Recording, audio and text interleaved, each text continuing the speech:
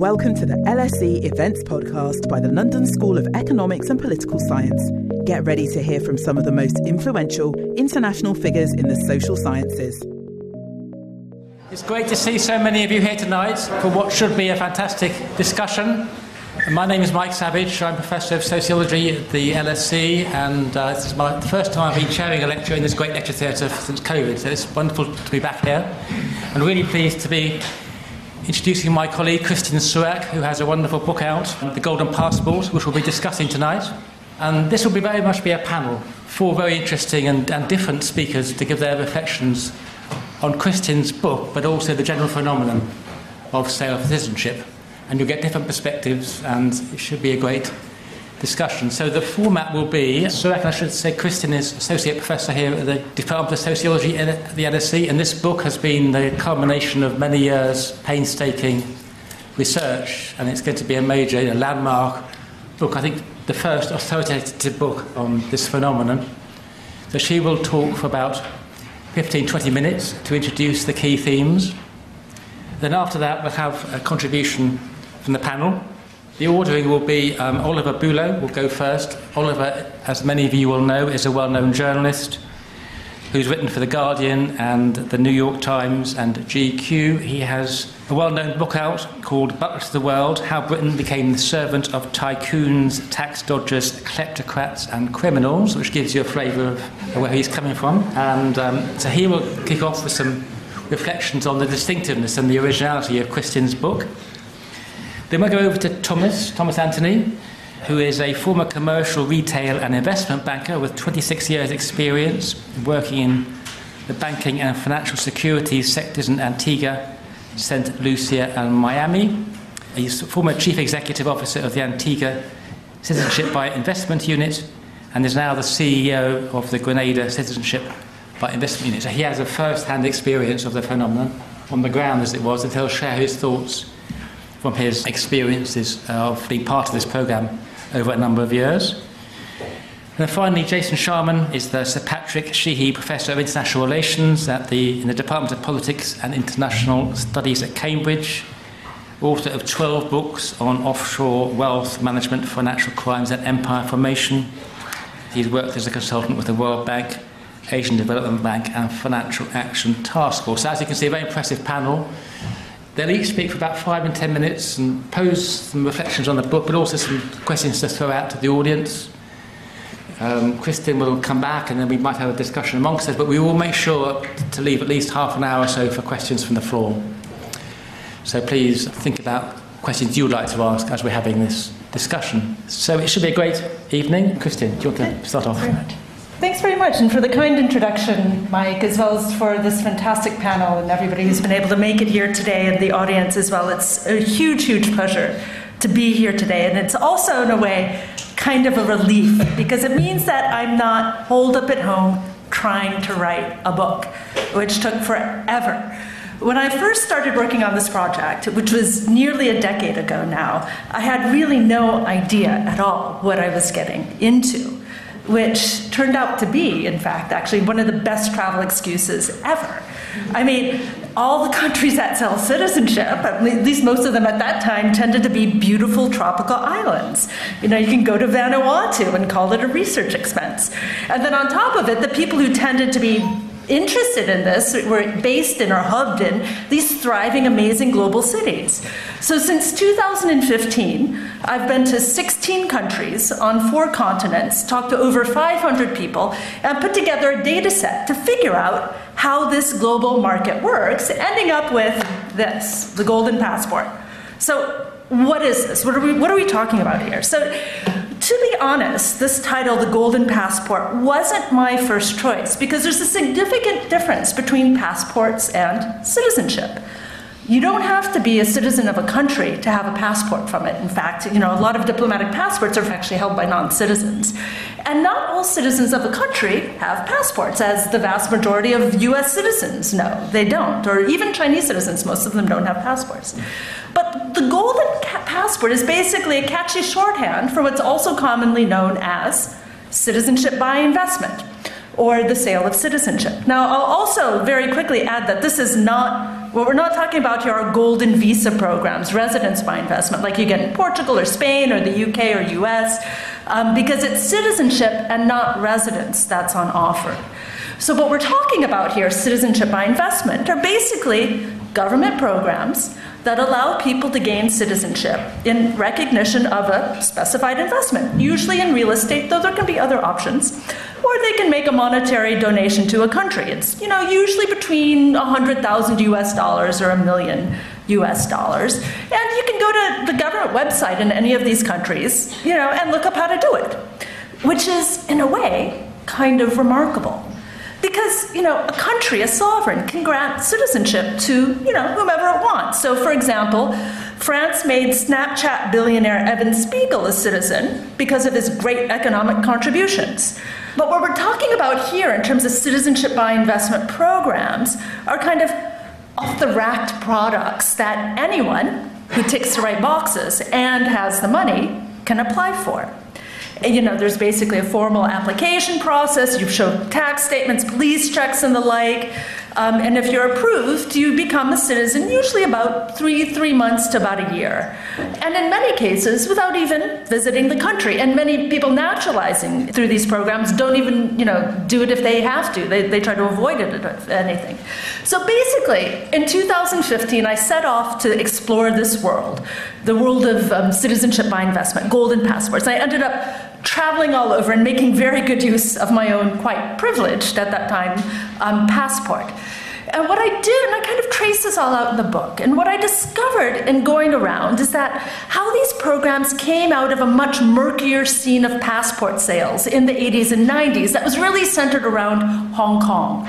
And I looked at how these transformed into really sort of formalized programs that offered a product with some longevity, one with a future, one that you just didn't have sovereign default and canceling all the passports. And this was done by solving a lot of issues around trust. But it also included interesting intersections between public actors and private actors as well in developing formalized, marketable programs. But once I got this workable model in place, more and more countries started getting on board. And in the book, I trace how this spread. The growth of this standardized, formalized offering over the past decade. Now there's about 10 countries running very active programs that approve at least a few hundred, if even a few thousand people each year. It's basically 5 in the Eastern Caribbean, along with Malta, Vanuatu, Turkey. These are really the main sort of offerings. Globally, though, there's about 22 countries with legal provisions that enable these sorts of schemes, but they're not all running active programs. And I cover that in the book, too, because these, sort of failed cases that crash, so the tiny little cases that do just one person, people who even know this field don't really even think about. They help illuminate what makes for an active golden passport program, what defines the core of this really fascinating market. Now, globally, in terms of size, there's about 50,000 people who naturalize through these programs every year. And that's the main applicant plus their family members as well. And what they're getting is obviously citizenship. But it's not how we usually think about citizenship. It's full citizenship, of course. What they're looking for is something else. Now, because we often think about citizenship as fundamentally a relationship between a state and its members, between a sovereign and subjects. It's about the rights that people get within a country. But the value of citizenship by investment, these sorts of golden passports, lies very importantly in the benefits that citizenship gets a person outside a country, in other places. Because citizenship, too, is a sticky status. It follows you wherever you go all around the world. So what are those extraterritorial benefits, those ones outside the country? It can be things like visa-free travel, it can be lower import taxes, it can be the right to reside and work, set up a business in other countries, and that's what people are searching out. And these things, interestingly, are secured then through treaties and associations that are set up between the country and foreign powers, which then gives foreign powers, interestingly, a lot of influence over the value of a country's citizenship because of these external benefits. Now, this means that in looking at this field, as I discovered, there's a really fascinating geopolitics to the scene, which I lay bare in the book. Now, the EU very recently, especially if you've been following this in the papers, has been making a lot of noise about the programs, a lot of moves about them as well. But as I write in the book, the US is really much more interesting to watch and really a much more powerful player. And I should also add, I finished the manuscript about a year and a half ago. Academic publishing is very, very slow. And there have been a lot of changes in the space as well. But fortunately, they've all been pretty much in line with what I was writing about, which was very much relief. But what's interesting is powerful players like the US can determine the citizenship policies of other countries. And it's quite successful at that too. It can take its foreign policy and impose it on how other places decide to naturalize members whom they can and cannot let into their nation as a part of that too.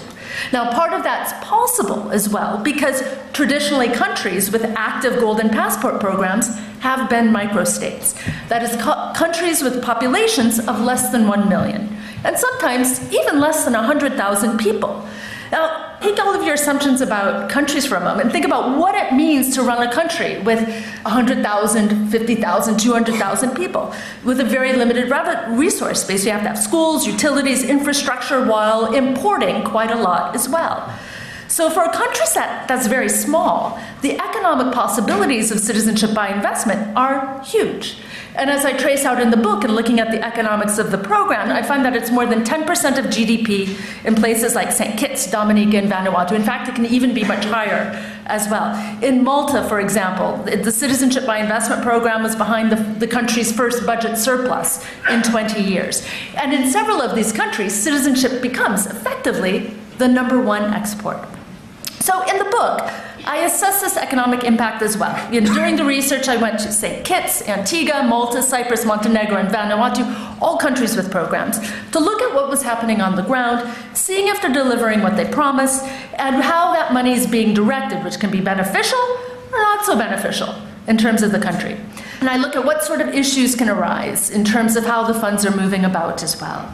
And while I was there, I also tended to ask locals what they think about it, so I include that in the book as well. What I found very interesting in traveling all around was just the huge range of responses. They varied a lot from country to country, and often were based on party affiliation too. Now, thinking about the scene, as you might imagine, as I just was mentioning, for these microstates, it's a very lucrative one as well. And there's a whole citizenship industry that's been built around it. It's very profitable.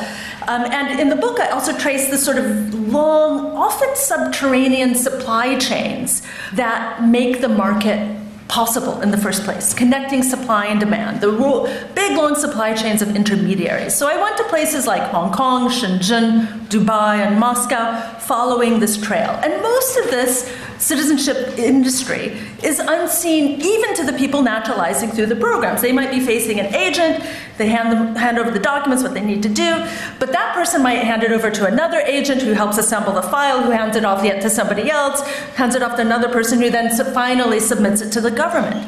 And of course, all these links in the chain are getting fees for that too, so it becomes expensive.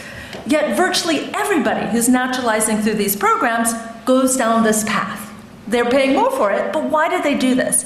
And I explain all that too, as well as some of the unexpected consequences of these very long supply chains, right? And this can raise a lot of questions too, like who's going for this? Like who would buy citizenship in a small microstate when they're not even interested in going to the beaches? And investigative journalists have done a very impressive job at uncovering some of the criminals or baddies who've gotten through these programs. But what I found really fascinating in my own fieldwork is that this was not the vast majority of what was going on. The reasons people go for these programs, on the whole, in the main, are really, really quite mundane. But it might not be something you're always thinking about if you come from a place with a very privileged passport. So in the first instance, it was mobility in the present, visa-free travel. This would be a reason for somebody like, say, a tech entrepreneur with a PhD from Pakistan, whom I met in the Middle East, who couldn't easily travel, which he needed to do for his job, because he was from Pakistan and had visa-free access to only 33 countries, and then had his passport and embassies all the time otherwise. Next reason people go for it is future mobility. Basically a Plan B insurance policy. What's Xi Jinping going to do next? That sort of thing. And then there's some people who look at lifestyle options, a smaller thing, doing it for the children, naturalize in Malta to access Swiss doctors, that sort of thing. And then finally, there can be business opportunities like, import taxes, banking issues. It can be a workaround for that. It can make it easier to do business internationally, depending on what nationality you hold. Or even interestingly, as I found, to be foreign at home. So, for example, a Vietnamese business person with firms in Vietnam might become foreign to make use of foreign direct investment benefits or even international arbitration courts, which we don't often think about. Sometimes foreigners actually have more rights than citizens. Looking at this kind of overall scene that I traced out in the book then, when I started this fieldwork 10 years ago, what I noticed, especially in the past couple of years, is how dramatically it's changed. As I was saying, traditionally the top countries were small microstates, former British colonies. What country is the top purveyor of golden passports today? Anybody know? I know there's a couple of people in the audience who's familiar with the scene, so they definitely will. It's actually Turkey, which is about half of all global sales, which is really interesting. It doesn't even have visa-free access to the EU. But still, it's better than a Syrian, Iraqi, Iranian, or Afghani passport, which shows that it's really a testament to these intersecting inequalities that structure the market. Plus, Turkey will still take applications from Russian citizens. And even though the US has been pressuring a lot of countries about that, Turkey has not succumbed to that US pressure. And another interesting development has been where sales are going next. What is the new frontier market of sales? And that for me has been mind-blowing to watch. Right now, it's the US. When I first started looking at the scene, there were, US citizens weren't into this. Demand was from the global south. Why would you need it if you have a passport that gets you to 85 countries? But in the past couple of years, this sort of hyper-politicization of the US has produced this growing set of Armageddon Americans. And these were all augmented by COVID-19, when suddenly people didn't trust the government because of what it was doing or what it wasn't doing. They suddenly couldn't travel to Europe whenever they wanted. And they started going not just for Plan B, but Plan C, Plan D, Plan E. That's sort of the American side of it. So there have been interesting transformations in this world as well, which I trace out at the end. So closing out, what's the upshot of all of this? What can we learn? I mean, it is kind of a small world. But what I found in exploring it is that it's a really interesting site to sort of trace out much bigger issues around citizenship, inequality, and globalization that aren't limited to just this world of golden passports, but they become crystallized within it. They become very clearly visible within this world. Now, first off, we often think of citizenship as somehow about a way of ensuring equality among people. This is what T.H. Marshall, professor at the LSE, wrote about, now 70 years ago or so. But citizenship by investment emphasizes that citizenship is fundamentally about inequalities, both within a country, in terms of who can afford and who can't afford this, but also between them. Because not all citizenships are equal, which is why there's a market in the first place. And it's important because citizenship deeply impacts where we can go and what we can do. And people from wealthy countries have an easier time of it, and those from countries that aren't so wealthy face very high barriers. But we see in watching this world that both countries and individuals are quite strategic around this, that there's a global economy of citizenship in which the rich, whether they're countries or individuals, do what they can, and then leaving the small, basically, to look for alternatives. It also reminds us that citizenship isn't self-same with identity. And we see this in different cases, like the dreamers in the US, people who were brought to the US without papers as young children. They become adults and realize, oh my God, I'm not a legal US citizen, but I have the strong identity. There can be a disjuncture here very often. But for many people, there's a strong identity component to citizenship, right? That's the nation part of it. Now, social scientists like to call what most people call countries, they call them nation states, which sort of highlights those two sides that come together in this sort of contemporary political unit, right? You've got the state, which, rules in the name of a nation or the people, but it's basically a country when they say that. But what's interesting in looking at citizenship by investment is that it slices that amalgam in half. People are interested in becoming members of the state, but not the nation. They seek legal belonging to the state. These programs are not about creating a great national diaspora. Nobody talks about it in those terms. What naturalizers are looking for is that legal penumbra of the state, which they take with them when they travel and do things globally. It's really about those extraterritorial legal privileges of belonging that matter, which we often don't think about. And then finally, with globalization, we live in a globalized world where capital or money moves across borders with far, far greater ease than people. But this globalized world does not come with global citizenship. Instead, it's a status that fundamentally divides. It affects where we can go, how we're treated, what rights we have, not only at home, but across the planet. And so we're basically stuck with it as much as it is stuck to us. We take it with us wherever we go. So if you happen to have been born into a good one, a good citizenship, good passport, be aware of what that means and check your passport privilege. Because this isn't going away anytime soon. As long as countries anchor global capitalism, they do for several reasons, citizenship will continue to anchor global mobility. Hi, I'm interrupting this event to tell you about another awesome LSE podcast that we think you'd enjoy. LSE IQ asks social scientists and other experts to answer one intelligent question, like, why do people believe in conspiracy theories? Or, can we afford the super rich? Come check us out. Just search for LSE IQ wherever you get your podcasts. Now, back to the event. Thanks so much, Kristin, for that very lucid synopsis of your book. Lots of issues, as you can see, come up about citizenship, the nation state, capitalism, neoliberalism, political developments to talk about. Oliver's going to kick off with his reflections and thoughts. Yes. Hello, everyone.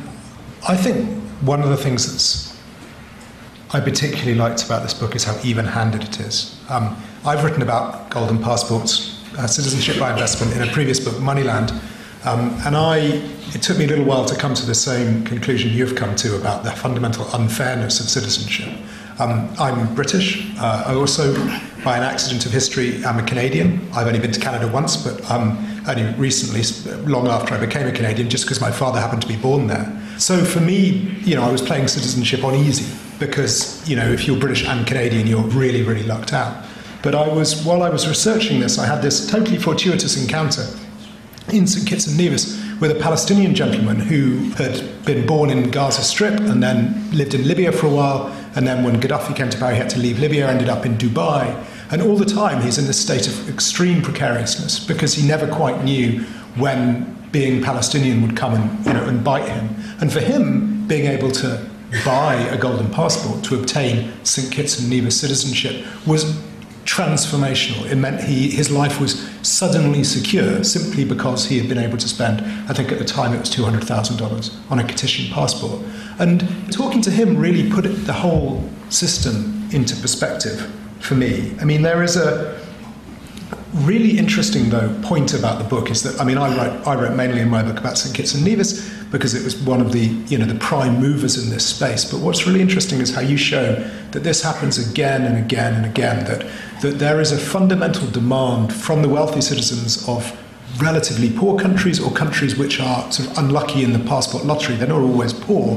Russia, as an example, is a wealthy country, but it has a relatively bad passport. And this strong demand from anyone with money but a bad passport to obtain a better passport. And if it's not going to be done in a formalised way, as is done in St Kitts and Nevis or Grenada or Antigua, Malta or so on, then it's done in an informal way. There is a real, almost any time you talk to someone who's involved in one of the big citizenship by investment companies, and you're a journalist, they will say, why aren't you writing about the fact that Romania sells passports in an industrial scale, because essentially they will forge passports, but forge documents showing your grandparents came from Romania, and then they will allow you to buy a citizenship by pretending that your ancestors are from Romania. Supposedly Poland does the same thing. Italy is also accused of doing it, whether they do or don't, I don't know. But there is always going to be an informal route. And what's interesting about that is that really makes this part of the offshore financial system, because if there isn't a legal way for wealthy people to get their way, then there is almost invariably an illegal way for them to get their way. And because of this sort of pent-up demand, then a country somewhere will normally sell it to them, which is why the prime movers tend to be small, poor countries who see the opportunity and move, and then gradually, once they've blazed the trail, larger countries do it. So it was St Kitts and Nevis and Dominica, and then it became Malta and Cyprus, and now it's Turkey, and who knows who will do it next, right? I mean, you think if, logically it would then become a major European country, and once they start selling citizenship, then presumably everyone will be at it. But one point I really wanted to highlight, and I don't know whether you want to come back on this, is the research process involved. I mean, you went to more than a dozen countries. Citizenship by investment, particularly in the smaller places like St Kitts and Nevis, Vanuatu, has this really unholy combination of dysfunctional bureaucracy and, often friendly but amazingly impenetrable archives. Boxes in front of boxes in front of boxes, and then the documents you need. It's not that you're not allowed to read them, it's just that you physically can't get at them because there's nowhere to put the boxes that are in the way of the boxes. It's extraordinary. That combined with the citizenship by investment companies, which are essentially asset managers and therefore have commercial confidentiality. So you have this combination of extreme government bureaucracy and extreme commercial secrecy, which makes researching this, it can be funny. I mean, I found researching it funny, but then I'm a journalist, so you're allowed to be, you're allowed to make a joke when perhaps an academic has to actually get to the bottom of things and not just throw out a joke. So I don't know, I'd like to hear a bit more about the research process because I'm really impressed by the shoe leather you put into this. Yeah, thanks very much. I must admit, I did benefit a little bit from your research process in St. Kitts because you... Process. Yeah. After realizing that the boxes behind boxes were all wet and molded and you couldn't even read any of the documents, but they could really be found in an old Aldepart shop down the street. Oh, yeah. Which was very helpful. Thanks for that tip. Yeah, you're welcome. But yeah, it is true. It's not always straightforward. I often relied on the kindness of not strangers, but I suppose the kindness of people who were willing to explain what was going on. And, it depended place to place, it depended on introductions. But, for example, when I went to Vanuatu, I had a wonderful person who just introduced me to everybody. And, when she couldn't get, whatever, this minister, that minister on the phone, she would say, yeah, but don't worry, I know what hotel he goes to in the afternoon. We'll just hang out there at 3 p.m. and he'll come by and we'll be fine, whatever. And she would do the introduction and I could do the interview, and it kind of worked that way. There's a lot of informality in terms of this, but it was really, I think I was very fortunate with that. And then I suppose also one of the tricky things, and I only got 20 of these because they're very hard to find, people to talk about their stories, their naturalization stories. And, there's a lot of reasons for that. One is, if you're Chinese or Indian, you're not allowed to have dual citizenship, so there's a lot of concerns about that as well. Wealthy people tend to be very sort of risk-averse and very privacy-oriented, too. There was one interview I did with a service provider, had a client who was willing to talk with me, but we did it over his phone. So I didn't know how to contact the person afterwards, and and it was in Chinese, so we also did it through translation. But I found what was interesting, if you go to a hub like Dubai, Hong Kong, used to be Shanghai, there's big citizenship conferences where people go shopping to look for options. So I would often hang out at those and ask people, if you're looking for options, how are you evaluating them? Have you done this before? So it was really interesting to hear how people opened up. Great. Shall we bring Thomas into the conversation?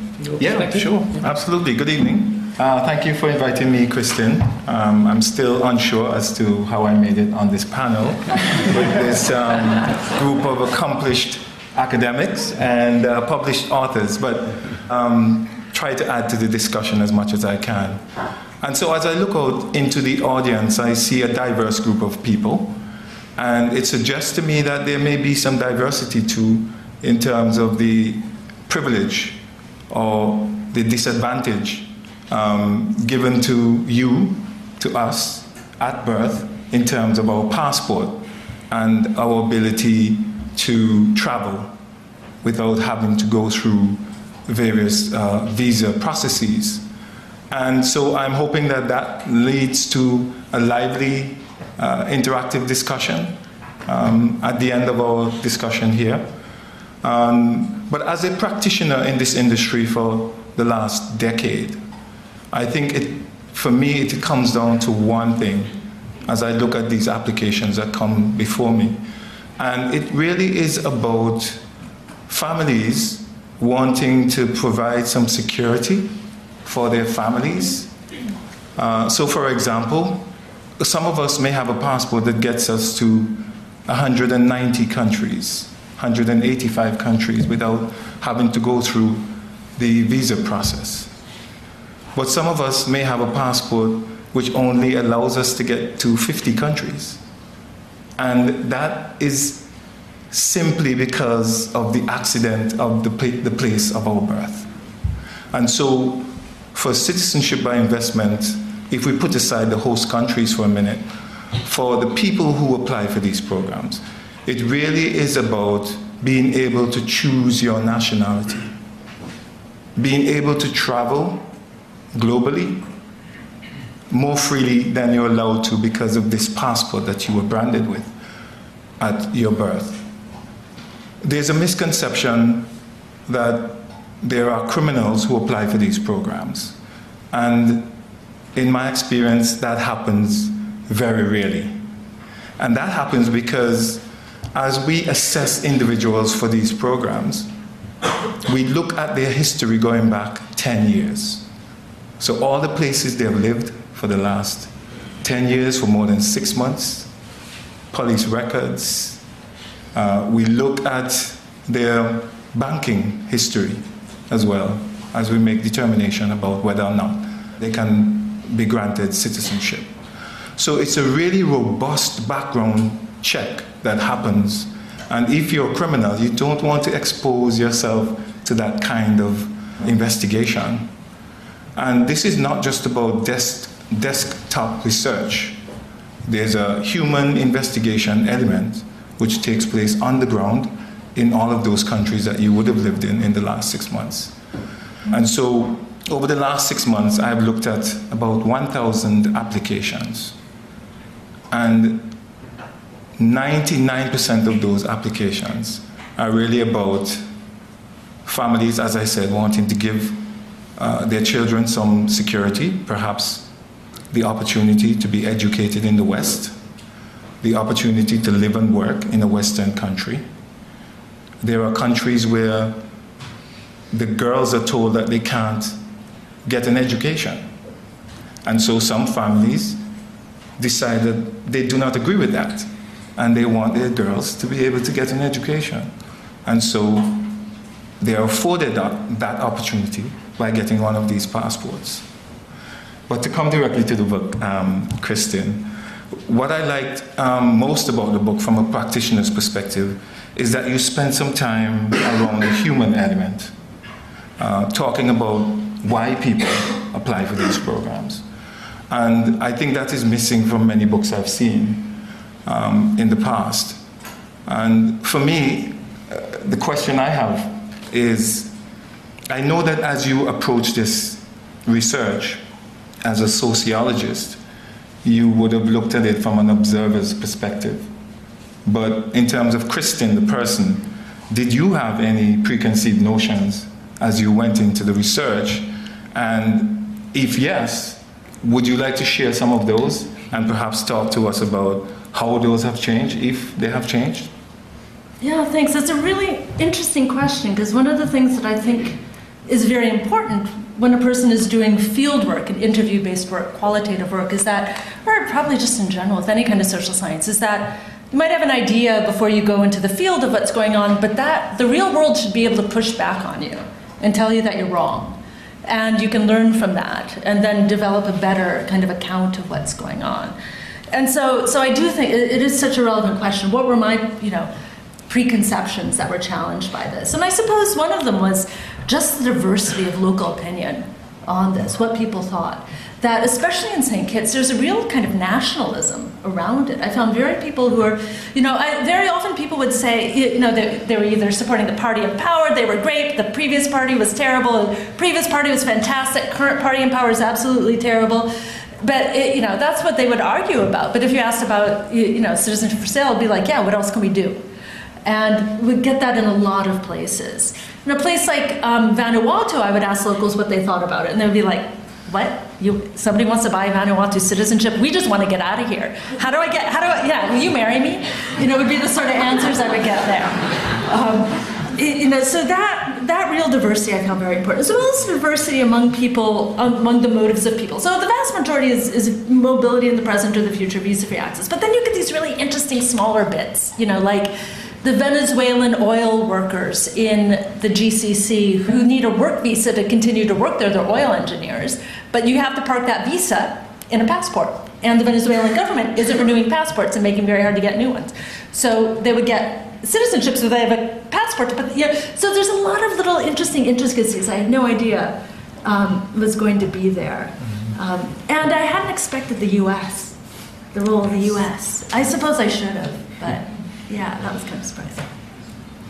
Thank you. Jason, do you want to... Great, thanks very much, and good evening everyone, and first off and most importantly, congratulations Kristin on this fantastic book. Ladies and gentlemen, it's just over 2 months till Christmas, so for that special someone in your life, if you can't afford Petition Citizenship, you can afford this wonderful book. But no more joking, because I'm an academic, so I had some serious questions for Kristin.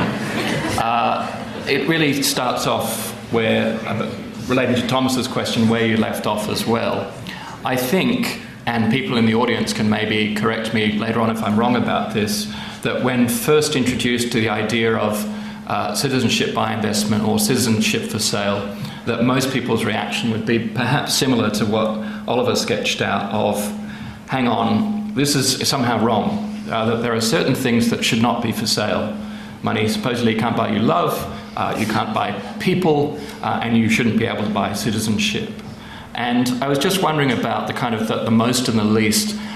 Also this idea perhaps a little more developed in the sense that, and you talk about Marshall obviously in the book and just briefly in the remarks here, this idea of citizenship as an equalizer between rich and poor.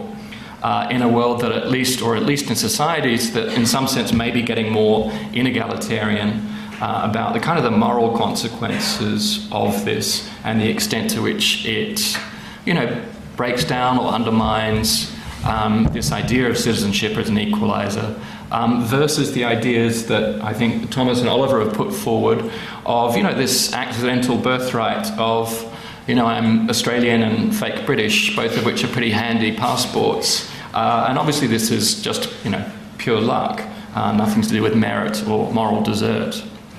The second one would be, in some sense, this is a story about money, most obviously, citizenship for sale, citizenship by investment. But I was also really interested in how the book brought out racial dynamics as well.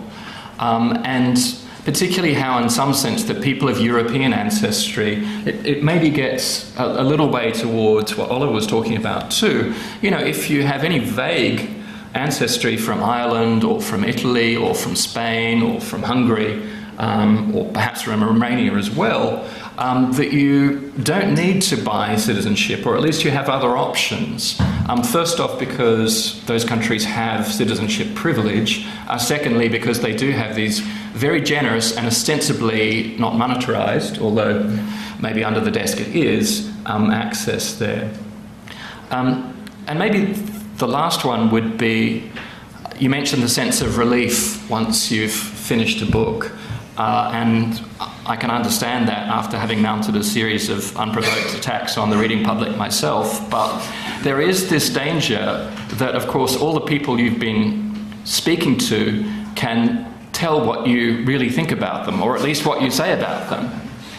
And sometimes there's the problem of a self-terminating research program. And we both know Brooke Harrington's excellent work on the private wealth planning industry, which is a great book, and she is comprehensively off their Christmas list for that industry, and they will never speak to her again. You've obviously, I'm just interested in both how you're writing, but even more so once it's published, about the degree of blowback, the reaction, the extent to which you're still on speaking terms or not, or rather the industry is on speaking terms with you or not. Thanks.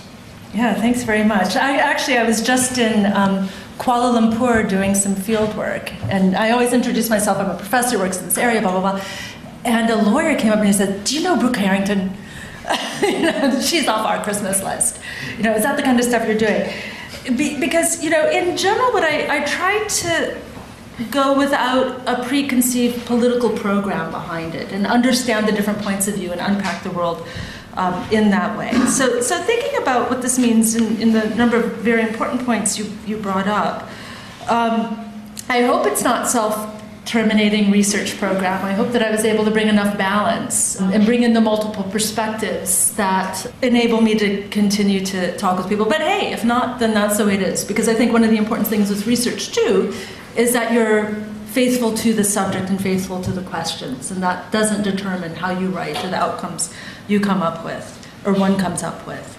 But that also meant that in terms of this question of the moral implications or the moral consequences of this, I suppose in some ways I was reacting to a lot of political philosophy that was arguing about should citizenship be commodified or not, which was just a question I wasn't interested in as a sociologist. There were other people doing those debates. I wanted to understand how the world worked.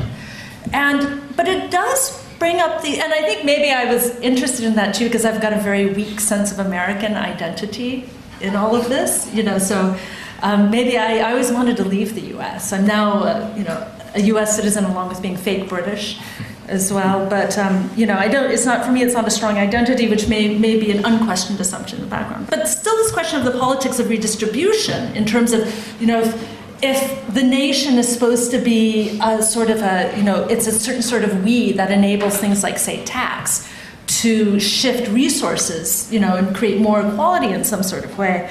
I suppose one of the things, I kind of struggle with in thinking about that is how that intersects with empire as well. I mean, if you think about the politics of empire here from the UK, the way that taxation worked under the British Empire was that the colonies paid taxes that went to the metropole, but those tax monies were not redistributed really back to the colonies. So it's one of those things, these questions of redistribution, I think, are also very much cross-border in important ways that kind of get occluded if we're just thinking about these worlds of nation states and citizenship, and those are important units. They're inescapable units in a lot of ways, importantly also because they define jurisdiction. But yeah, I think it's a really complex subject, maybe the next book. And what you bring up about the racial dynamics, too, is also very important. And it also speaks to the way, is that people go for these options when they don't have other ones. And people go for ancestry when they can, especially in wealthy Western countries, because it's a lot cheaper and easier, but it's only people from certain parts of the world with a certain skin complexion who happen to have that lucky family tree. But it also talks about the way that people are strategic, especially when you don't have a privileged passport, but even when you do.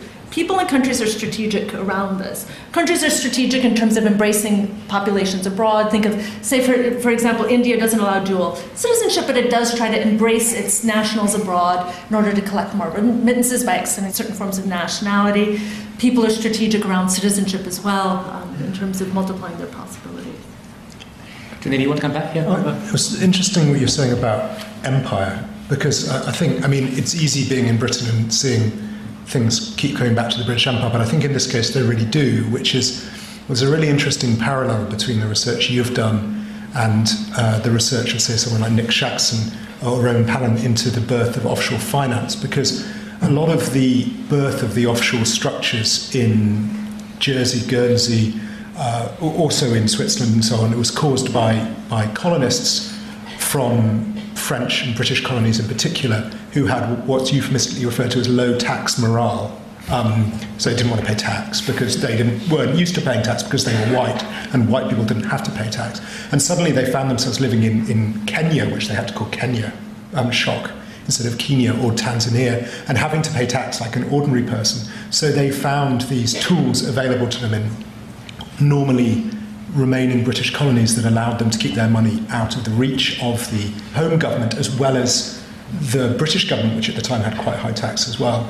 And what's really interesting in your book is the crucial role of the end of, or the impending end of British rule in Hong Kong, because suddenly there is a community in Hong Kong, although they didn't have full British citizenship, they had a form of British citizenship, facing the prospect of suddenly being Chinese, which, not that long after the Cultural Revolution is a very alarming thing to be faced with becoming. So this sudden demand for anything which wasn't Chinese. And that didn't only give birth to the golden passport industry, but often a lot of the golden visa industry, the Canadian visa industry, the US EB-5 industry, the Australian one. These all were to attract wealthy Hong Kong Chinese people to bring their money to those economies. And fascinatingly is also what gives birth to the BVI incorporation shell company business, because that was to allow that its real seed capital was Hong Kong Chinese people trying to get their money out of the reach of the Chinese government as they were getting their citizenship out of the reach of the Chinese government.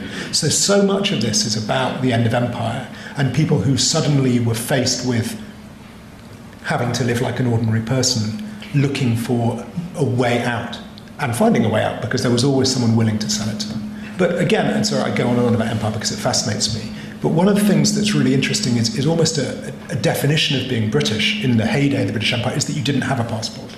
Everyone else had passports. We didn't. You just turned up, I'm British. Oh, welcome. Yeah, because if you weren't allowed in, then the next would be a warship and then so on. There's a travel book about someone who famously travelled around the Middle East bearing only a bill from his tailor. And it had the royal crest on the top, and that was deemed sufficient to travel everywhere they wanted to, the joy of being British back in the day. And it's so interesting that it was supposedly the empire that didn't do passports that then gives birth to monetizable passports. I think that also links in, and maybe Thomas knows this very well, actually, I didn't speak to it too, in the way that Britain decolonized, which was to give, especially, decolonization usually started off with bigger colonies and, kind of getting independence. And by the 1970s, they get smaller and smaller over time. By the 1970s, it's really smaller microstates that are getting independence. And in the case of Britain cuts them off, go off, fend on your own, whereas France and the Netherlands keep them as dependencies, which, for these places, it's a little bit easier because it's like you've got a guaranteed revenue stream from the government and it's not that costly for them. But if you're an independent country, with a very small population, what do you do? Though we still have dependencies too. Those look after the money while the other ones sell the passports. So we've covered that base. Yeah, exactly. So there's still, it becomes part of this complex offshore world, but you can't have citizenship for sale unless you have full independence, which is why they're all former British colonies doing this. And it's interesting the way that decolonization brings in both a lot of issues around demand that you're describing, but also helps produce supply too.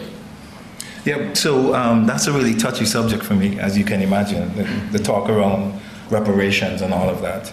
But really, these microstates, as you put it, former British colonies, we were merely pushed into independence because we were no longer useful from a monetary perspective. So there was no sugar, there was no other product. Slavery had ended. And we became a financial burden, did we not? And so by the 70s and then into the early 80s, it was about how do we end this dependence. And so there was this push for independence. And as these countries, not having very much by the way of natural resources, tried to create economic activity for their citizens, many of the industries that we've tried in the past have been essentially killed off by the same former colonizer.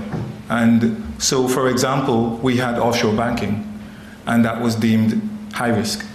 We had offshore gaming, that too was deemed high risk. We had agriculture, in the case of sugarcane, too small to be globally competitive. We had banana, a privileged position, that was challenged and ended.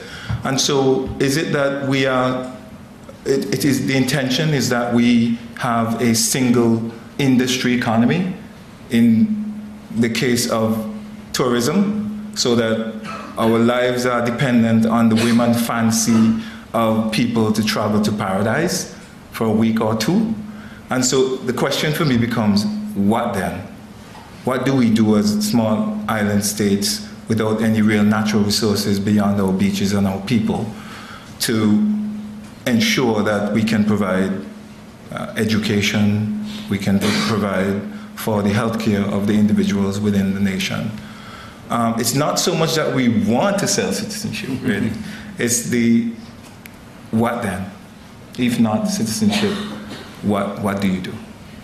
The Hong Kong piece was really important for me. As a practitioner for 10 years, as I've said before, I didn't know the details about how it all started in Hong Kong, and so the book brought it home for me. But I'd like you to maybe spend a minute also just talking about that. Oh gosh, yeah, Hong Kong. I mean, I wish I would have been there during that time. Instead, I just went to Hong Kong a lot when I was doing field work. But what I found really interesting, I mean, you could read the newspapers, but there was even a magazine called The Emigrant. published in Chinese and in English, that just covered this whole thing of people looking to go abroad. Or even doing field work in Hong Kong, I found it very, very interesting because people would just talk about, it was so normalized. In the West, there is this sort of thing like, oh yeah, it's kind of dodgy prostituting yourself. And in Hong Kong, it's like, oh yeah, look, there's this, my uncle did this, blah, blah, blah. It was really just straightforward conversation in general. No, the only other thing I would say is just, again, to pick up on the point about Hong Kong. I think it's important to realise that probably this is on a continuum. So it's not that there are certain countries that sell citizenship by investment and others that are entirely non-monetary in their immigration scheme. Britain, up until recently, sold these golden visas, and unlike in Grenada and Antigua, Britain did zero due diligence on the people buying these visas because the government thought the banks were doing it and the banks thought the government was doing it. So no one did it. So thousands and thousands of visas were sold, and it was only a few years later that they realised, oh, whoops. So again, Australia, Canada, Britain, in a slightly strange way, the United States, and now in a different way, a lot of continental European countries. So again, it's important not to think that only far-flung tropical islands have this monetary logic to their ideas of citizenship and so on. This is, very close, and in fact, not just close to a place we live, but in the place we live too. And that's a good point, in that, yes, residency is the first part of that process, but it leads to citizenship eventually. And also, it is worth pointing out that the very high-minded sounding schemes, for example, Portugal has a scheme to provide citizenship to the descendants of Jews that were expelled in 1492, which is a very high-minded and very long overdue reparation, but only quite wealthy people can prove they are descended from people who left Portugal in 1492. That isn't easy to collect that kind of documentation. It is noticeable that the most famous recipient of citizenship under that scheme is Roman Abramovich, who used to own Chelsea Football Club. So, it is an onerous process collecting that kind of documentation.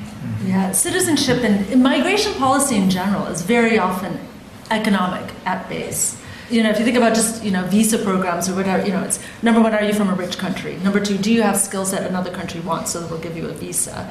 And then you look for alternatives. And one of the things I found very funny when I was, you brought up Romania before. I remember when I was doing interviews in Moscow in, I think, 2017 or 2018. And I was talking to a service provider there who said, the problem is the Romanians. All you need to do is buy some fake documents to show you have a Romanian ancestor and they make you a citizen. It's cutting into my business. And so he went down to the Romanian embassy and was like, do you know this is going on? And they were like, yep. Okay. Doing okay off of it. I think we should throw it out to the audience here. But before we do that, can I just ask a question? Because I've been struck by the reference to T.H. Marshall, and one of the issues you discuss in the book quite a lot is just how significant is the phenomenon? Because let's not overestimate just how many there is. There's a lot in Grenada, but really it's a small phenomenon. You point out Turkey, for instance, it's not really dented GDP. But I want to just put the idea that the T.H. Marshall, famously, he writes his book on citizenship and social class at the time of the welfare state being introduced by Labour government, and for him, citizenship is about having welfare rights, it's about having social welfare rights, health service rights, housing, education. And what I've struck by reading your book is in a way that this kind of citizenship is it's got nothing to do with well-being, welfare, it's about an economic investment. But it did make me think, and this goes back to things Thomas was saying, do any of these people buying citizenship care about using any of the services, or do they expect to use private schools for their kids, private healthcare for their health needs or whatever? Is some interesting in engaging with the public infrastructure on basis? For the most part, especially with the microstates, people aren't interested in going. Yeah. And they might think of it now, especially post-COVID, as potentially an escape pad. Or some people working in Dubai think of it as a place to retire, because if you work in the United Arab Emirates, you're probably not going to become a citizen. Turkey is probably the exception, where you do have a number of people who are living and based and somehow connected to Turkey, in which case access to public infrastructure can be a draw. But I find that I've also done research on golden visas, residence by investment, and there it tends to be a little bit more of a draw, for sure. It's a slightly different configuration. People are thinking more medium-term, long-term residence in some of those places. I'd say there's this, in the literature about this, there's an outsized role played to kind of Bitcoin bros, because they're sort of some of the few people who buy passports who are willing to talk about it. And they do actually live in St Kitts and Nevis because they hate the Americans, because America's like Big Brother and whatnot. And there's a sort of weird libertarian aspect to doing Bitcoin in St Kitts and Nevis. So you would think that they were like 90% of the market, judging by what's written about, but it's like 3 people. Yeah, absolutely. if that, actually might just be 2. Yeah, the majority are just really interested in the mobility that the passport gives them. Great, so I think we should throw it out to the audience now, so please put up your hand. I think there's a roving mic somewhere, yes, over here, so in front here. So we'll do 2 or 3 questions at a go, and then give the entire panel a chance to answer. Well, can I just say thank you to everybody? I thought it was going to be interesting. It's even more interesting than I thought it would. I'm looking at citizenship from a different perspective. I'll just throw in £10 pongs. I'm looking at people citizenship. And a number of my friends have very recently suddenly become very Irish when we broke out of the... I came here because I thought I was going to be part of Europe. That's been a big shock to me. So that's one thing. But the other thing, which hasn't really been mentioned, is all of those people who came after the war. I say Windrush because that's a portmanteau word that we use, and I happen to live in an area which is heavily heritage Windrush. And I've found, and I've also been involved with people who dealt with their citizenship back in '68, when suddenly a load of people who'd come from the Caribbean found that they didn't have citizenship, which they assumed they had. I won't go into the whole story. If you know it, it's appalling. There hasn't been the compensation, there hasn't been the recognition. And I know you're talking about investment citizenship, but this is, if you like, the other side of the coin. So that's the note I'd like to raise. Thank you. We'll get a couple more questions. Yes, you're in the blue there. Hi. Everybody's been broadly very positive about the golden passports. I'm a chartered accountant, and I used to have a good mate who worked in the BVI as a partner for one of the accounting firms over there. And money laundering and tax avoidance is huge in our chartered accounting profession. I'd appreciate a comment. I can't help but wonder, even though it sounds wonderful and you do lots of background checks, whether it's, I'd like your comment on whether it's a gateway that once people have citizenship of one of these offshore places, that then they can use it to park billions from Russia or wherever. And so it's contributing to that hiding money around the world that we're really struggling with at the moment. Thank you. Is there a question at the back? Yeah, you got your hand highest. Okay, thank you for all of your sharing. So I have 2 questions for Kristin, and the first one is about the research method. So I'm curious about how do you find the people from countries like China or India and make them willing to take the risk of sharing their stories to you? And the second question is about what do you think about the relationship between Hong Kong people's attitude of the BNO passport and their former colonial identities? So that's my question. Thank you. Okay, thank you. So I think we've got some questions there, and Kristin can start, but if anyone else wants to chip in, that's fine too. Kristin? Yeah, I'll make a few comments and then also allow others to bring in their perspectives, which I think can be quite interesting as well. Thinking about Brexit, I was also disappointed because I naturalised in the UK after it had left the EU. So I got a greatly diminished in value passport as a result. But thinking about the case of Windrush, which is a really important one, it's one that I include in my classes, it also highlights the key role of documents in all of this. I mean, the vast majority of the world is supposed to be a citizen of some sort of country. But a lot of people don't, it's more and more so, but don't always have the documents to show it. And those are absolutely fundamental. And what was really heinous in the case of the UK is that they started demanding that people show documents that the British government had destroyed. So it was impossible for them to do it in the first place. So it highlights a lot of issues around citizenship, decolonization, role of documents and identity, and what's going on with all of this, and I think in really important ways. And also thinking about the fieldwork question too, about China and India, people sharing their stories. What I found very interesting, number one, if you're in Dubai, it's a lot easier because you're not under the nose of Beijing or the nose of Delhi. People have different sort of orientations, they're easier to talk. Also, south of China, I found very different from the north of China in terms of people's ease of talk. And, I would go to these invest in real estate abroad, get passports, get visas kind of fairs where people would wander around, and especially the ones in China, they were huge, and most people were potential buyers. And so, I clearly was not with Beijing, and people were actually pretty straightforward in a lot of cases with me at those events. And I was kind of surprised. I was like, yeah, this is legal, but no, they were still willing to talk. I don't know if people had other thoughts, especially on BVI. So a couple of points on the point of being positive about the programs. I very much echo what Thomas was saying. I really don't blame St. Kitts and Nevis or Dominica, Grenada, Antigua, St. Lucia for selling or citizenship. These places, as Thomas was laying out, have been really left in the lurch. They were kicked out the door of the British Empire. So there you go, good luck being independent, and then lost their various trading privileges when the UK joined the EU, and it's been really tough.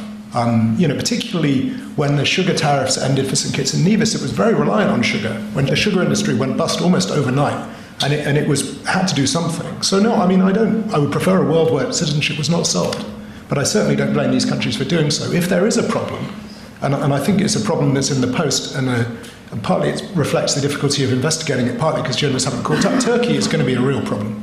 There is very little due diligence going on in terms of who Turkey is selling passports to. And what has come out is alarming about North Koreans and so on.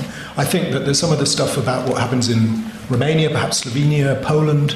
There's a lot of questionable practices going on there. It's really interesting what you say about Irish citizens, Southern Irish citizens, because the people who are now British people who have Irish grandparents, those Irish grandparents came here as economic migrants, and then now they have more privileges than British people do. And the same is true of Italian citizens in Argentina. They moved to Argentina because Argentina was wealthy, and Italy at the time was very poor. So it does reflect sort of interesting fluidity in which citizenships are privileged and which ones aren't. On the Windrush point, I mentioned that my father was Canadian.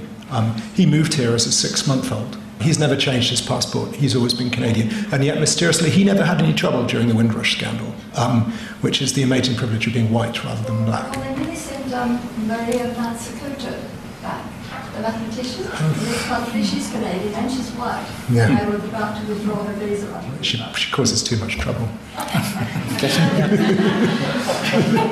Just briefly on the crime in British Virgin Islands aspect, I think there have been some conspicuous screw-ups in the sense, but I think it's less the idea of people buy citizenship and then go on a crime spree than the other way around. So people illicitly come by wealth and then launder it, and then some of those people do come by second citizenships.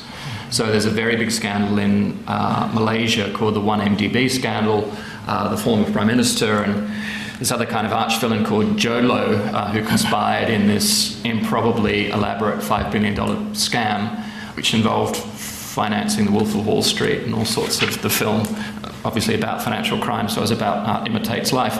Anyway, Jolo had a Catition passport as well. He bought one. So there have been some conspicuous failures. But I think across the board, good old-fashioned corruption gets you a long way in small countries and in big countries. So I think, there's the legal route and the due diligence, but I think exposés in a whole series of countries, some inside the EU, some outside, there are the laws on the books, but if you can give enough money to the right people, which may not be that much, in fact, you can work your way around them. So I think the kind of crimogenic thing, but as I say, it's normally an effect of crime rather than a cause, I think. What I found also interesting, a lot of people bring up the specter of tax evasion. Yeah. But to be honest, tax, number one, is massively, massively complicated. It's about, juggling multiple jurisdictions and all of that. But if it were a silver bullet to tax evasion, the numbers would be through the roof in terms of US citizens and European citizens applying for these programs. But instead, there's so many different ways to evade or avoid taxes without this that it's kind of like, why even bother? I can just set up a couple of shell companies. Use the South Dakota Trust. That's exactly the point I was going to make. Becoming a citizen is not necessary to avoid tax. There are many structures that are available so to do. And then on the question of AML issues, there are financial centers that are outside of the Caribbean that are the centers of AML issues. For example, Delaware has more IBCs than they do citizens. We know that Miami is a money laundering center. The evidence is that many banks have been fined and sanctioned. And London is not that clean either. Whoa. So, there are many centers where that happens. One does not become a citizen to engage in AML, as was said earlier. Yeah, so, Jason mentioned Joe Lowe and his Skittish passport. He also has 3 very desirable properties just by Green Park Tube. So. Should we get some more questions? Yeah, the blue jacket there. Thanks very much. I guess I have a question about sort of visa-free access that comes with much of citizenship by investment. So the US, Canada, the EU, destinations people want to travel, one of the motivators behind acquiring these passports. Over the past few years, there have been a few high-profile revocations of that access. I think the EU and the US, for instance, with, I think, maybe Dominica, St. Kitts and Nevis. Is that revocation, do you think, fair? And if not, who's sort of to blame and where does accountability lie? Is it with the programs, the due diligence? Is it case by case? Or is it a sort of political issue that can be explained by the dynamics between, say, the US and the Caribbean? Okay, any more questions? Yeah, thank you to the panelists. I actually work for one of the due diligence companies that vet these applicants, Harrod Associates, and I'd like to hear more statistics really in terms of maybe the demographics of the applicants before the pandemic, during the pandemic, and if you've got any future projections, which nationality or nationalities are more likely to apply for these citizenship by investment schemes before now and in the future. Thank you. Thank you. And one more. Yes, over here in the white jumper. Hi, thank you for the panelists. Places like the EU who've expressed slight disinterest or discouragement of CBI schemes, especially, of course, Malta getting into a bit of trouble with that regard. If for those countries to take issue with CBIs, would you say there's any scope for special non-recognition of CBI schemes? Of course, looking at Malta, if you don't want people coming into the EU at the rate that people can possibly through Malta, is there any scope or legal or diplomatic scope for not recognising those types of citizenship? Thank you. Okay, some advice, Kristin? So the first one on visa-free access revocation, that's something that I found very, very interesting in watching this space. And it wasn't the US. Only Malta has visa-free access to the US, or the rest of the country. It was Canada probably that you're thinking about in terms of St. Kitts and Antigua. And more recently, Dominica and Vanuatu have lost visa-free access to the UK. Vanuatu has also lost it for the European Union in general.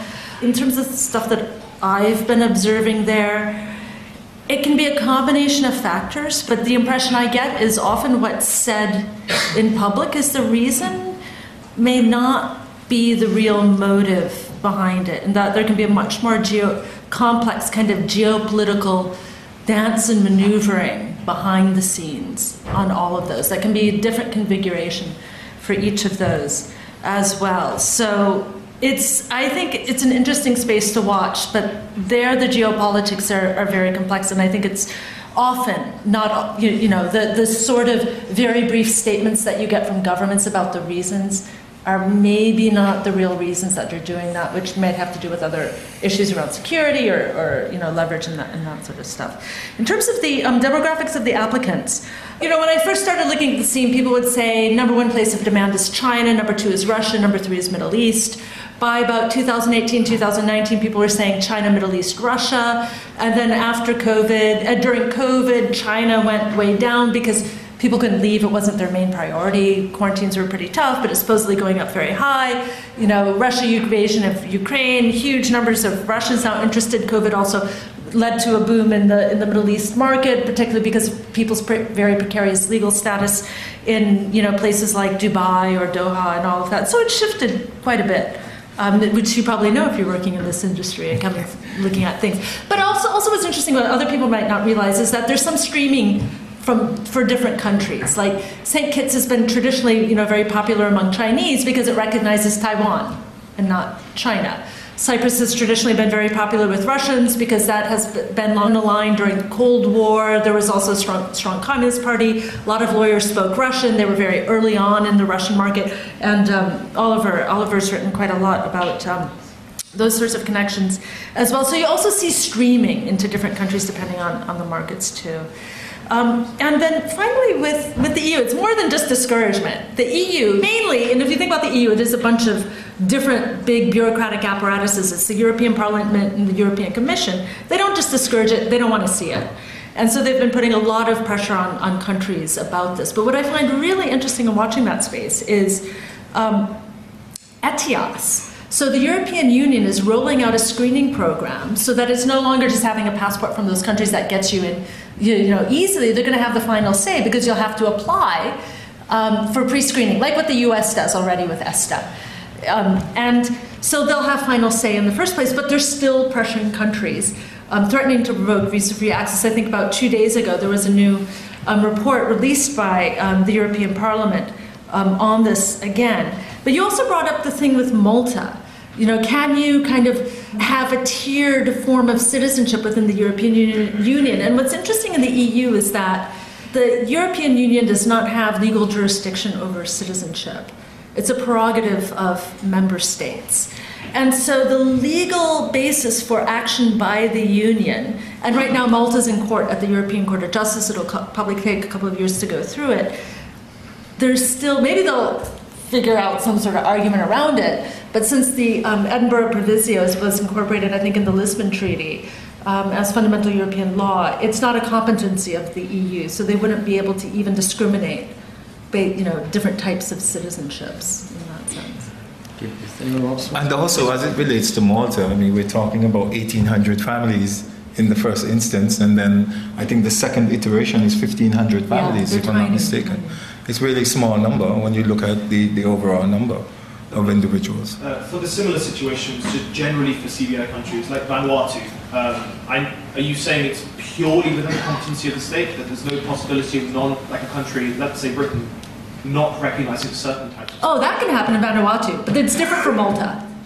With the European Union, in that sense. I thought you were talking about that. Could that happen? Could, say, Britain say, we recognise you as Vanuatuan, but not you? They did that. It's up to Vanuatu who's a Vanuatuan. They basically said that it was the European Union, that if you had a passport issued before, I think it was 2014 or 2015, we won't give you visa-free access. Right. And the other way they could do that is by country of birth, which is listed on passports. You have to be born in that country in order for us to recognize you as visa-free. And because visa-free agreements are done through treaties agreed to by these countries, they can do that at that level. And as it relates to the visa-free access, none of these countries have had visa-free access to the US. Except for Malta. Well, in terms of the Caribbean countries, right you are. Doesn't Grenada have some amazing visa deal? There's an E2 treaty where you can, it's an investor visa, right? Where you invest in an American-facing company and you can apply to get a visa, but it doesn't lead to citizenship. But there's an application process, right? Yes, there's visa-free access to the UK and to the EU, but is there a real risk or perceived risk? As it stands now, you get to the border and the border agent has the ability to allow you in or to turn you around. When we come to March 2024, there will be the ETA for the UK as well as ETIAS for Europe.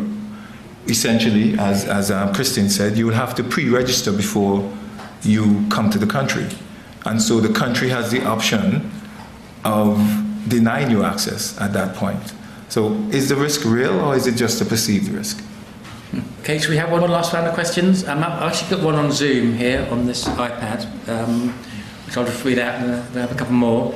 I think I know the answer to this question, but I'll read it out. It's from Thomas Samuel. I've got a question for Dr. Surak and the panel. From your research, how far are golden passports used for tax optimisation? Or is it not really very efficient? I'm guessing the implication is it's not that important, but perhaps a few more things to say about that. Okay, some last questions over there. In the front here. Thank Thank you. I think I'm a tax advisor, so I probably would ask some tax-related question. And I guess it's a bit broader than that, but because we're talking about millionaires and the most wealthiest range of people. How much do they take into account the social image they would bring by changing nationality when they kind of select which golden passport scheme they would choose or which country they choose to re-domicile? I guess my experience is there are people who are certainly concerned that if they move to some certain tax haven countries and became apparently something might go wrong and that might impact their business well-being. Just how much from your experiences that has been taken into account. Back there, yeah. Thanks. Maybe to Thomas, I think we were all pretty touched by what you were saying about the comments on Western nations, the EU, the UK, historical colonial ownership of the islands, and then subsequently limiting various commercial opportunities. And just in the last couple of weeks, we've seen the EU talking more about specifically the CBI programs in the Caribbean and looking to potentially put further restrictions or further limitations. So I just wondered, from your perspective, how you see the longer-term sustainability of the programs in the Caribbean, what sort of changes are being made, and maybe how the programs are diverging or potentially going to divergence. To see that Dominique has been particularly singled out, and the extent to which there's going to be potential divergence. And you touched on the US. I wonder, longer term, do you ever see US visa access or visa-free access coming back into conversation again, or is that something which is not on the table? So, thank you. Yes, with the black cap here in the front. Hi, I'm just a student. I don't have any professional backgrounds, but I just have a question on the Hong Kong context. So I have a Hong Kong passport. My parents moved to Hong Kong before it was handed over to the British. However, they didn't apply for the BNO. But I just have a question regarding the BNO, because after the protest, the most recent protest in 2019, the significance of holding a BNO passport became very important because people wanted to leave Hong Kong after the overarching power that China was imposing on Hong Kong. So the scheme that Britain did with Hong Kong regarding the BNO, kind of creating a pathway for Hong Kongers that have a BNO passport to gain British citizenship, is that an example of the golden passport? That's my question. Thank you. Okay. Well, any one last question? Go on, yes. Yeah. Back there. So thank you. Not being from a British background, I wanted to ask that how would the golden passport affect global immigration policies and national securities, and also how would these programs differ from the traditional immigration and citizenship processes? That's what I want to ask. Thank you. So let's do a final round of the panel. I think Kristin should have the last word. So why don't we go in the panel first? Any final reflections as well as any comments on these questions, and then Kristin can. I mean, obviously, I think Kristin's probably answered most of those. On the point about EU criticism of Dominica or whatever, I think we can just call out the awe-inspiring hypocrisy of the EU in this. Considering 2 of its member states have had very successful golden passport programs, most of its member states have ongoing successful golden visa programs. The EU also has a blacklist for tax havens and regularly blacklists countries in the Caribbean, despite the fact that in Ireland and Luxembourg, among others, it has some of the world's most successful and powerful tax havens. So, I kind of think that they should take an opportunity to shut up every now and then. Jason. Thanks. I mean, these things are just not that useful for tax evasion, tax avoidance, or money laundering. Apart from the EU stirring up opposition, I mean, the EU is really mobilising other international organisations too, particularly the specialised one against money laundering called the Financial Action Task Force and the OECD on tax, in that both of these organisations now really have citizenship by investment in their sights in a way that just makes no policy sense. And in some sense, I don't really get the EU opposition in the sense of, if people in small boats come across the channel, that gets headlines and politicians worry about it. But this stuff doesn't even really get headlines. So I'm a bit mystified as to where the hostility is unmistakable, the hypocrisy is pungent, but I'm just not sure of the motivation, and maybe Kristin can speak to that. Thanks. And so is it the rise of nationalistic sentiments that politicians are pandering to? is the question that comes to mind for me as it relates to the EU's opposition to these programs. Is it also related to the flow of capital? So capital is now leaving some of the major cities into these smaller territories. And is that related to the opposition as well? As it relates to that question that was posed to me directly, these programs have been around in various different iterations, right? Since the Romans, Kristin, or maybe even further back. And so I think that they will continue to exist. What will likely happen is that we will have to adapt to the changing environment to keep the programs around. But I see them being sustainable, and they'll be around for some time, I think, regardless of the opposition. And even with the ending of visa-free access to some of these major countries, I think that the programs will survive those. ETIAS, as I mentioned earlier, ETA, it means that everyone will have to pre-register before they enter the countries anyway, before they enter Europe and the UK. So I don't see these programs dying off, I just see them changing. Thank you. And Kristin? Yeah, and so I'll speak briefly to 2 points. One is this question, too, about how is this different to traditional immigration and citizenship? And I think there's also a lot of myths around it, because oftentimes, especially in kind of the North Atlantic space, we think of, oh yeah, if you naturalize, it's because you've moved to a country, and then you spend time there, and then you can eventually become a citizen. I mean, that's what I ended up doing here.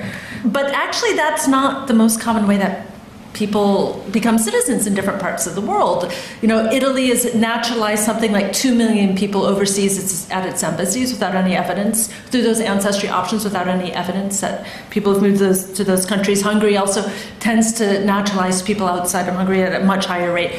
Live in China all your life, you'll probably never become a citizen. Live in any of the Gulf states all your life, you'll probably never become a citizen. So this idea that there's this kind of immigrant into citizen trajectory is really, it's a limited space, but it tends to become hegemonic in terms of our imagination. And then thinking about that, because this is also an angle that the EU hates. It's like these people don't have a genuine connection of the country that they're becoming a citizen of. We also already talked about loads of exceptions to that sort of rule in general happening in the EU all the time. My reading of the EU and all of this, you know, the key thing right now is European values are not for sale.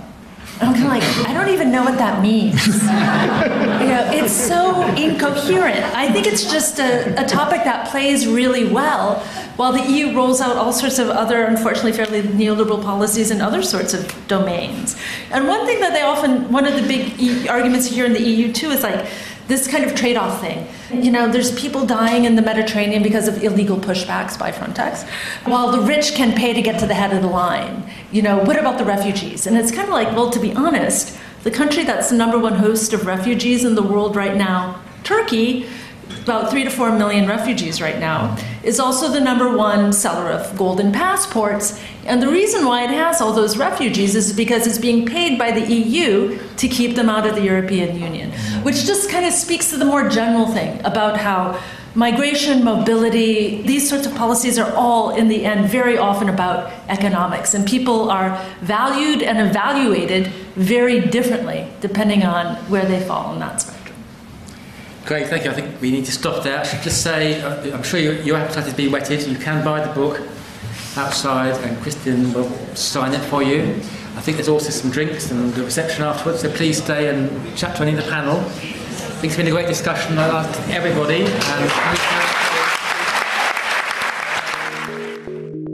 Thank you for listening.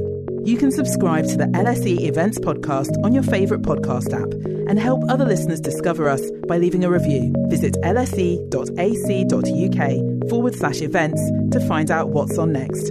We hope you join us at another LSE event soon.